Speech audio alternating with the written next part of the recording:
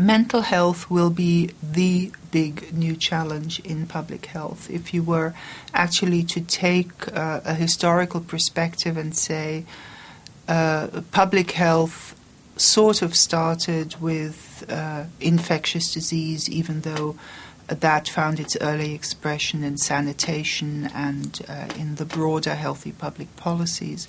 It then moved into the area of chronic disease, of non-infectious disease, and again first focusing on risk factors and risk behavior, and then moving into the area of healthy public policies.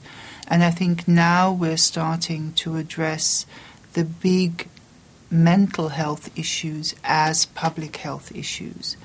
And we're still quite lost here, because on the one hand, our data show us that these are key public health challenges: depression, anxiety, and therefore we will have to start understanding that mental health is a public health issue. We need to accept that, and we need to develop strategies that actually address it.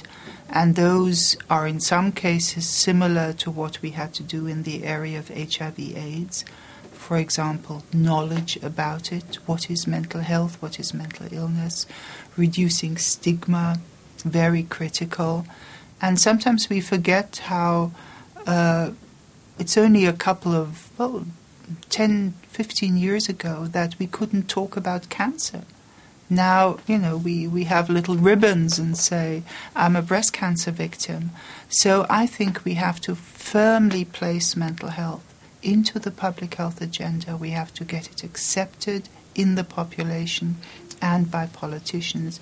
And we need to work on the healthy public policies that will be necessary to create a better mental health. And I think our priority really must be young people, and to be able to prepare the next generation for this big global society that is a very unequal society, a very unequal world, and one that will demand tremendous new strengths and capacities by the next generations.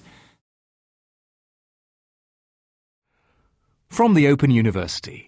For more information, go to www.open.ac.uk/use.